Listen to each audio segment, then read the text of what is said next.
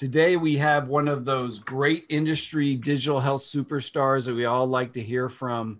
If you ever want to look at a cool LinkedIn profile, this is one of those guys you want to go see. He's entrepreneur. He's a medical doctor. He's a medical director in the past. He's a longstanding physician informaticist. And if all that's not enough, he just decided to start his own company and help people with the really hard issues in the world. And so it is with an absolute pleasure that we introduce Sunny Hare. He is the CEO and president of Remedy Health Solutions. Welcome to our Leader to Leader podcast. Thank you, Russ. I'm so happy and grateful to be here. Well, first and foremost, we're kind of in a crazy world. COVID craziness calms down a little, back on the roller coaster ride, back up again. How are you? How are your family? How is your team doing during these absolutely kind of crazy days we're living in? It has been crazy. I mean, it's going back to February and March, and from a family standpoint, I almost feel like it's been a little bit of a blessing in disguise. I got two young boys, 2 and 1. And getting the ability to spend the time that I got to spend with them, I don't believe would have happened if COVID hadn't happened, which is taking a positive out of all the negative. And it's been good. And then the other portion of it is we bought a house across the street from my parents, and so we didn't have to worry about not seeing them or going that lengthy time that a lot of people did with their families. So it was just everyone just going back and forth and keeping it just to that portion of it. So it's been good. The family is good. I'm sure everyone is done with it, just like the rest of the world, especially with it coming back the way it's coming back right now. But overall, everyone is good. And we have a 99-year-old grandmother that lives with us as well. And so that has been the ultimate kind of precautionary steps that we've been taking to make sure that she is good. And I think that's what's kept us all good. Well, I mentioned in your introduction, if there's an interesting person you want to look at their profile, it's you out on LinkedIn. And so I've gotten to know you a little bit. You got little ones at home. You did medical school overseas where you had to learn a foreign language. You have multiple foreign languages. You've done all this. Tell us kind of about how you got to this point and a couple of those cool little facts along the way. So it is an interesting ride. I was born and raised in Houston, and my parents came from India in '78, and so then I was born in Houston. And when I turned 17, instead of going to the normal University of Texas or Texas A&M, I actually ended up going out to Europe, Hungary to be exact. So I left at 17. Did my undergrad there as well as started my medical school there. Was there for about 5.5 years. And then from there, then you transition over to the States where you do your rotations. And I ended up in Chicago. And from Chicago, I ended up, doing my training out there. And then I started this kind of this healthcare IT space back in almost 10 years ago, maybe more, 11 now, sorry. And it was interesting because I was just looking on a locum tenens website and looking for a contract shift, and it was a hospital in California, Beverly Hills, saying we're looking for 40 attendings to come provide support for an Epic rollout. I was like, this sounds interesting. Let me see what this is about. And I feel like after that is where all this kind of led to this entire informatics, EMR, and where we sit today, and why I kind of was able to create something like Remedy. I know usually it's difficult for me to tell people what companies I work for, but this being Chime, I started my career with a company called Encore. I moved over to a company called Clinovations, which then I was part of Clinovations when they were acquired by the Advisory Board Company. And right before Advisory Board Company was acquired by Optum, I started Remedy. And so I feel like everyone that's part of Chime is pretty familiar with those company names. Wow. That's just absolutely incredible. So you speak Hungarian, Hindi, and English? I do. I speak Hungarian. I learned Hungarian while I was in Hungary.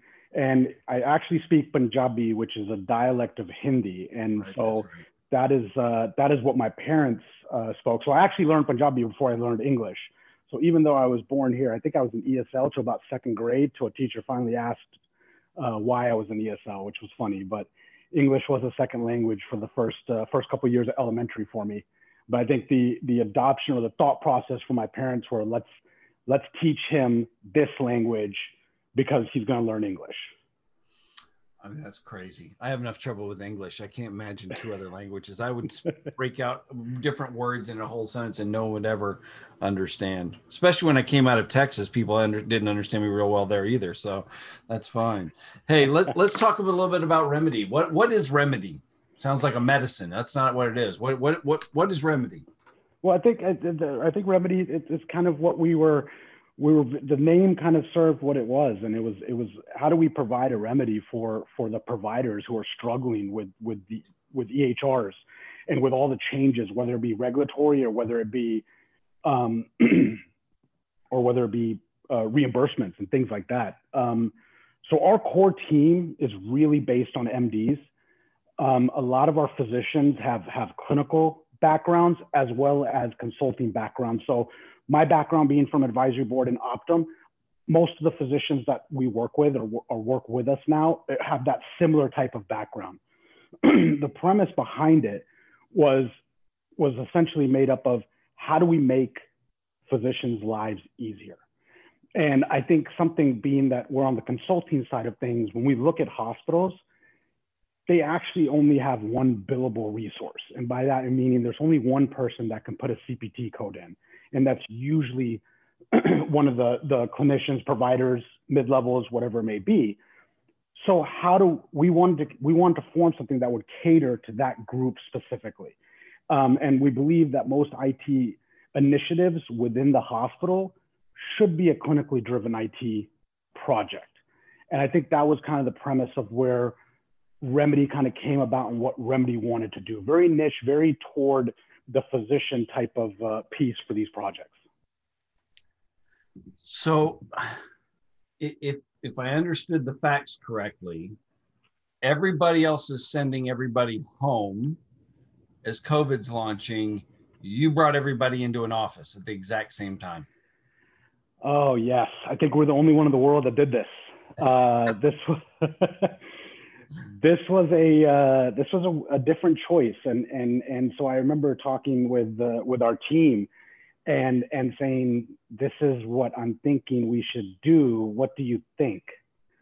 And everyone kind of looked at me a little bit crazy, and this was obviously looking by being on Zoom, and it just something we knew that the only way we could continue moving forward as not only a company, but getting the hospitals what they need during this time, we had to make a change. And so we built out this virtual command center, and 18,000 square feet in the city of Houston, and brought in a bunch of computers, got everyone set up. We made sure everything was kind of was meeting the CDC guidelines from a social distancing, from the protocol that we took from getting everything cleaned, from just everything. We try to replicate what Massachusetts does, just because we found that Massachusetts happens to be the strictest state on these things. And we did that. We brought people into the office instead of sending people home to work from home, the exact opposite. And you did all that, and how many got COVID? None, zero. Wow. We had zero COVID cases, and our two of our, we had everyone have COVID tests beforehand and after. So the last remaining two members on our team just went to go get COVID tested today. And so fingers crossed, we'll find out probably before this podcast ends that hopefully we're negative. That's awesome. I mean, all right, for all of our listeners out there, call Sonny, find out how he did it. If you really want to keep your teams in their offices and that kind of stuff. I know some of you we're ready to bring people back, but it looks like we're going to be extended remote for quite a while. So, but Sonny will give you all the answers. I know he will. He's a great guy to share like that.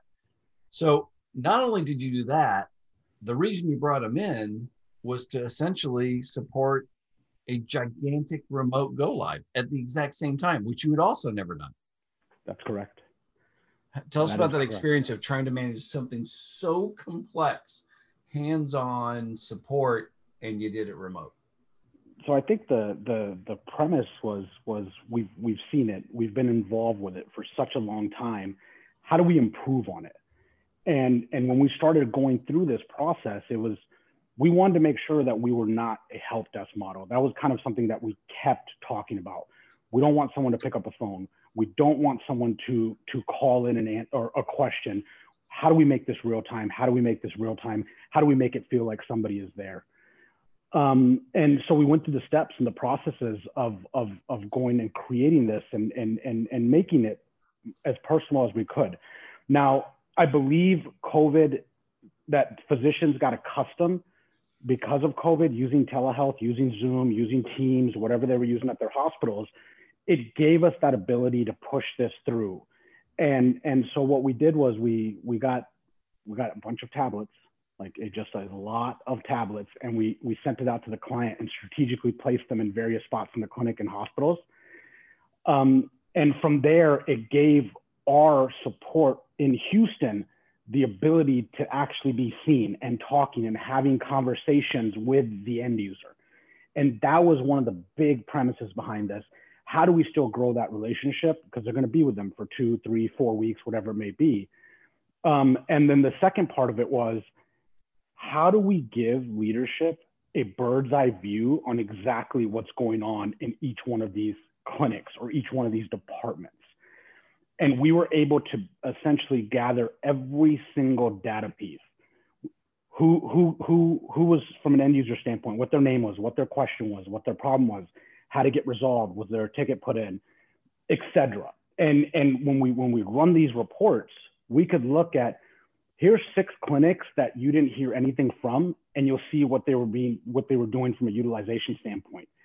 Here's 3 clinics that we were hearing the most complaints about, and now we know exactly why they were complaining. And the leadership at this hospital loved the fact that we were handing them these reports, because it really pinpointed what we had to take, what they needed to do and what they needed to take care of. And I think that was the biggest thing. It was, once again, we were using data on a daily basis to drive how we wanted to set up the next day support and the next day support and the next day support. Wow. And obviously nobody's going back to anything, at least quite yet, but there's promise for vaccine, there's promise for some other stuff. Let's just say from the virus perspective, things normalized out a little bit, the vaccine was available. Do you think you will go back to 100% on premise? You will stay 100% virtual, some kind of hybrid in between? What do you think the future looks like for the model that you've created? I think, well, definitely not 100%. I don't see a reason for it. I think a hybrid model, and a hybrid model was something that we kind of did at the last client. And the hybrid model was that our physicians were on the ground and supporting, whether it be the clinics or whether it be the hospital. Our actual support was in Houston. And I think that's a model that we'll keep, because of the fact that sometimes things happen. And I called that team the Physician Crisis Management Team. And we needed them to kind of be there and just so, for any particular reason, everyone thinks, I think the best analogy I heard was the backup quarterback is always better. And I felt like the team on site was the backup quarterback. And I don't see us going back. I think this is what it is, the future. This is what it should be. Not only are we taking away an influx of people coming from all over the country, we're actually getting data that shows what's happening on a daily basis that I think was never provided before. And then the other part is, it's just so much cheaper for hospitals to do it this way. And you have this significant amount of cost that gets cut, not only from an expense standpoint, but all of a sudden we have 5 geographical locations for sites for a system. And they need maybe a little bit of support at each one. The old model was, we got to send 5 people out there and let people sit around and answer questions, things like that. The new model is, we just need 1 person, and there's 5 tablets across the board, and now they have access to them whenever they need it and whenever they want it. So I can't see us going back to the old way. Well, there's no doubt it won't be anytime soon, even if you wanted to a little bit with what seems to be happening around the country. Now, one of the things you did to make that work is you stood up your own virtual command center for them. So tell us what your virtual command center is and what its primary purpose was. So for this project that just happened, the primary purpose was, as much as we wanted people to be at home and work from home, because this was more or less in our eyes the first of its kind, we needed to essentially have a little bit more control on what was happening and how we could essentially manage this amount of people and this amount of end users.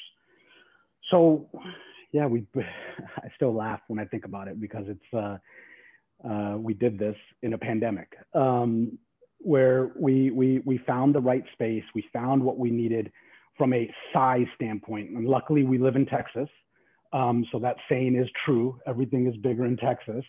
We were able to find a large space that would accommodate exactly the number of people we were looking for. And so we were looking for about 110 kind of people to be set up. And it was quick to get all the computers and get all the softwares that was needed, but it was the space that was very, very key for us. And once we were able to lock that down, we had this command center up and running in about a 6-week period. Wow. And did you run that 24/7, or was it? We ran it. No, it was not 24/7. It was 12 hours a day. And then there was some support that was 24/7, but it wasn't, those folks were actually doing that from home. So the actual command center itself was 6 a.m. to 6 p.m., which for Massachusetts, it was 7 a.m. to 7 p.m. So obviously this organization, Massachusetts, did very, very well during this virtually and was successfully able to go live. What would be your recommendation for some of these organizations that say, I'm just going to hold back right now because we can't get people on site. We can't get doing. I mean, obviously you've proven you can do this virtually, but what are the things they should consider when maybe considering doing this virtually? I think this, and this is exactly why it came about. We were having this conversation with our client of, we can't postpone. You've already made the investment. And this is coming from the client standpoint, not Remedy standpoint.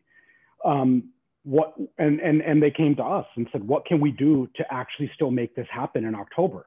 They had already postponed from June. They were looking at postponing from October, and we came back with them. This is what we're thinking. And Boston, being a little bit more progressive than most, they're always looking to do things and be that beta kind of test site and things like that. They gave us the green light. So very blessed that we had a client that trusted us, that believed us, and let us do this. When I look now at what we were able to do, and we had a lot of lessons learned, and we had a lot of things that we see that we thought worked exactly how we want to work, and then some things we know we can improve on, and some things we were like, hey, we don't need this next time. I think if people are actually looking at this, this is the model that should be happening with or without a pandemic. I think the amount of information and analytics that's collected is second to none. There's just value on that by itself. The second thing we learned is we don't need the amount of resources that was needed before. We just don't. We are definitely on the end of quality versus quantity, and that was our thought process behind it. How far can we kind of push this threshold on support versus the ratio of support versus end users? And I feel like we succeeded at that. And I feel like the model and the number that we have is far better than what we had thought. And so when I look at hospitals or CIOs that are looking to make this decision, I don't think they should postpone. I think they should do this model. And I just read on LinkedIn yesterday that Ochsner, which we don't have any working relationship with them, they did a similar model to what we did in an upgrade, and they did it internally. So the fact that Ochsner did it and kind of replicated, or not replicated, they thought of it at the same time we did, it gave us a little bit of excitement and a little bit of like, we've never talked with this institution. They never talked with us, but both of us came up with the same idea and both of us did it at the same time. Wow. Well, I think it is. During tough times like this, leaders lead, and you all figured this out, and that's leadership. That's quite impressive. And, to that point, one of the things that, obviously you are a significant innovative leader, and even of yourself, in the fact that all the things that you've done along the way, going to medical school, practicing, then all the different steps along, and now entrepreneur, CEO, running your own company, that requires you to constantly be on your best and you're top of your game. How do you personally view growth, and how do you make sure you're the best you can be? Yeah. So for me personally, growing as a leader is just to continuously, one is read. I end up reading, listen to podcasts like the one we're on today, which to me is a good feeling that I've been listening to these podcasts and now I actually get to be someone that participates in it. These are the things that help me grow and continue to stay in front of what is happening in our industry. And another thing, my regimen has completely changed for what it used to be 5 years ago to what it is now. And I don't know if it was the factor of having kids. I don't know if it was the factor of starting your own company, but then actually running a company. So my routine is still, I have to get up. For me to get everything accomplished, I have to get up by 5:30 in the morning, and I have to work out. That's a huge part of my life. It's a huge part of my family. And before I work, by the time I finish working out, I can get ready real quick and my kids wake up. And usually I have a little bit of breakfast with the family, talk to them, have some jokes, let my wife have some adult conversations because she's the true champion. She put her career on pause to really take care of these boys and allow me to do what I wanted to do. And from there, then I leave to the office. And so we have two offices. I have one in the city and one closer to home.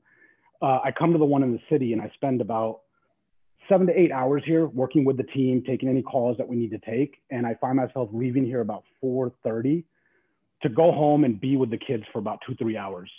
Help my wife feed them, give them baths, give all that good stuff going. And when they go to sleep about 7:30, I head back to the office around 8:30 p.m.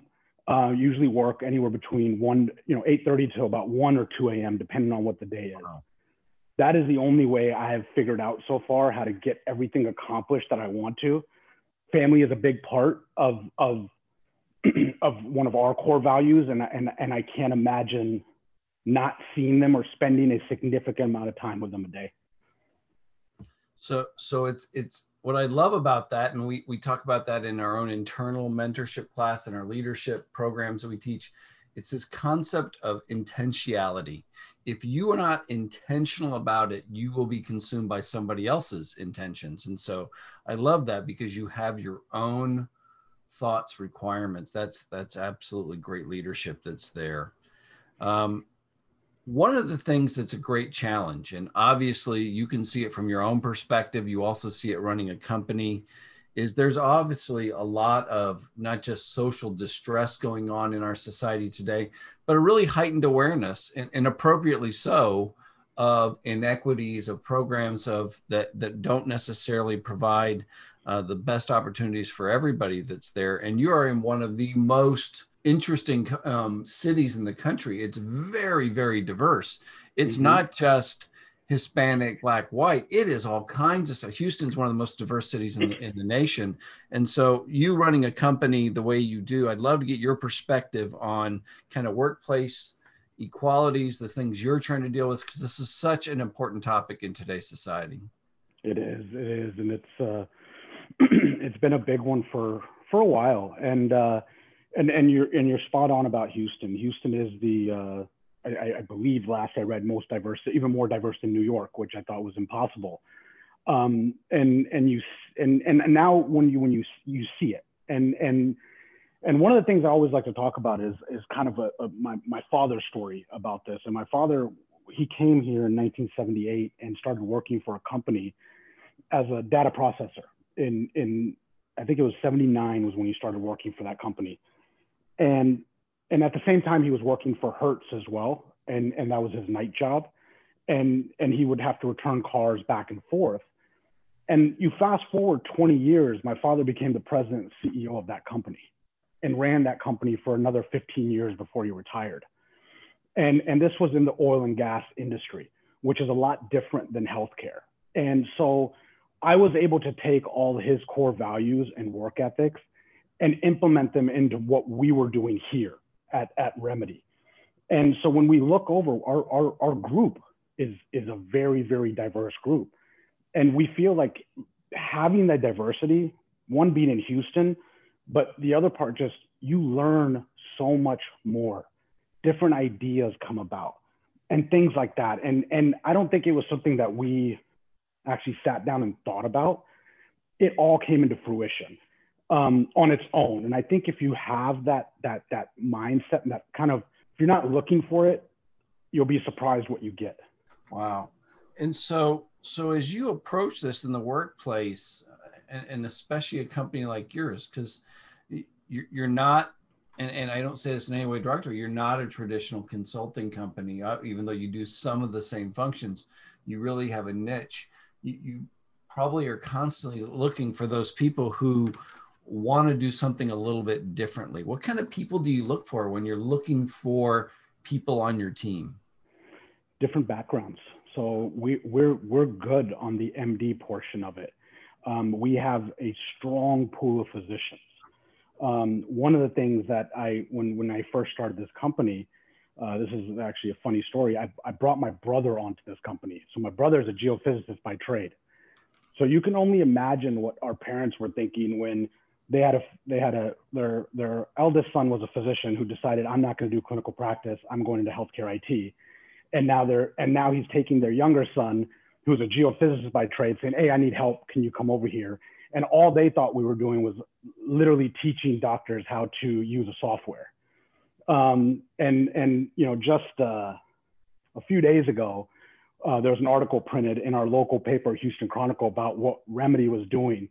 And my folks being here for 40 plus years, the Chronicle is something they've read every single day.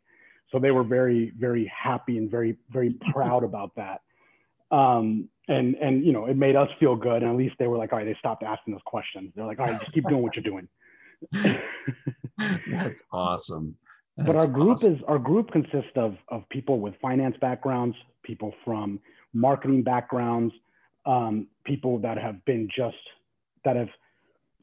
involved also within the EHR space. And I think that was something, with me being in this for 11 years, I was able to handpick some of these folks that I had seen that had done such a good job elsewhere. And we're just looking for the opportunity to finally do something a little bit more innovative, a little bit more different, but just bringing a lot of quality to each aspect. And I think that's what I love about our team. They've been in this industry. Part of them have been in this industry. The other part are MDs. And then I have this group, this younger group, who just has the greatest ideas. And I feel like it's on us to be able to execute these ideas. And so it's just a great group we have here.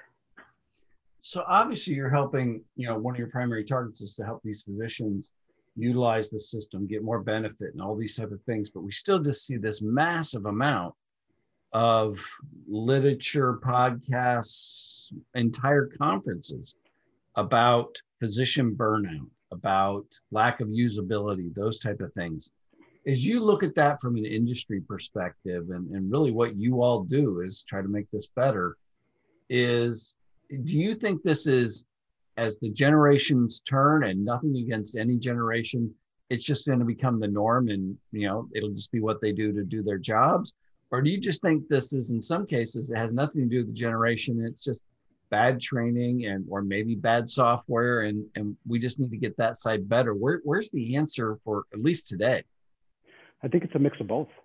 I think when we look back, we did see training that wasn't suffice. We saw limitations from a software standpoint, but then on the flip side, we see people that have adopted to the software, understand what they want to do, and then are able to make those changes either within their institution or if they can, make it to the bigger vendors.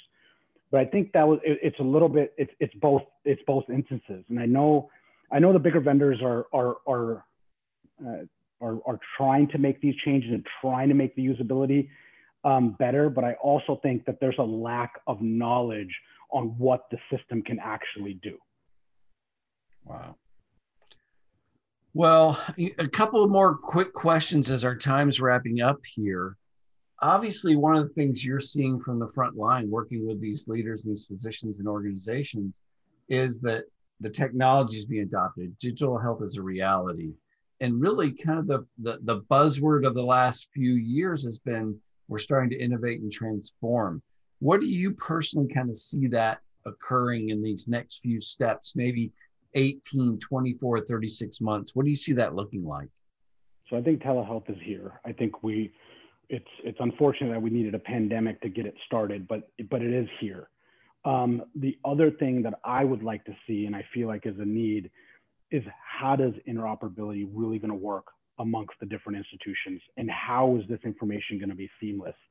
Are we going to see the big firms out of San Francisco create this for us, or are we going to see the hospital systems work on this and truly create a solution that the government is putting out there?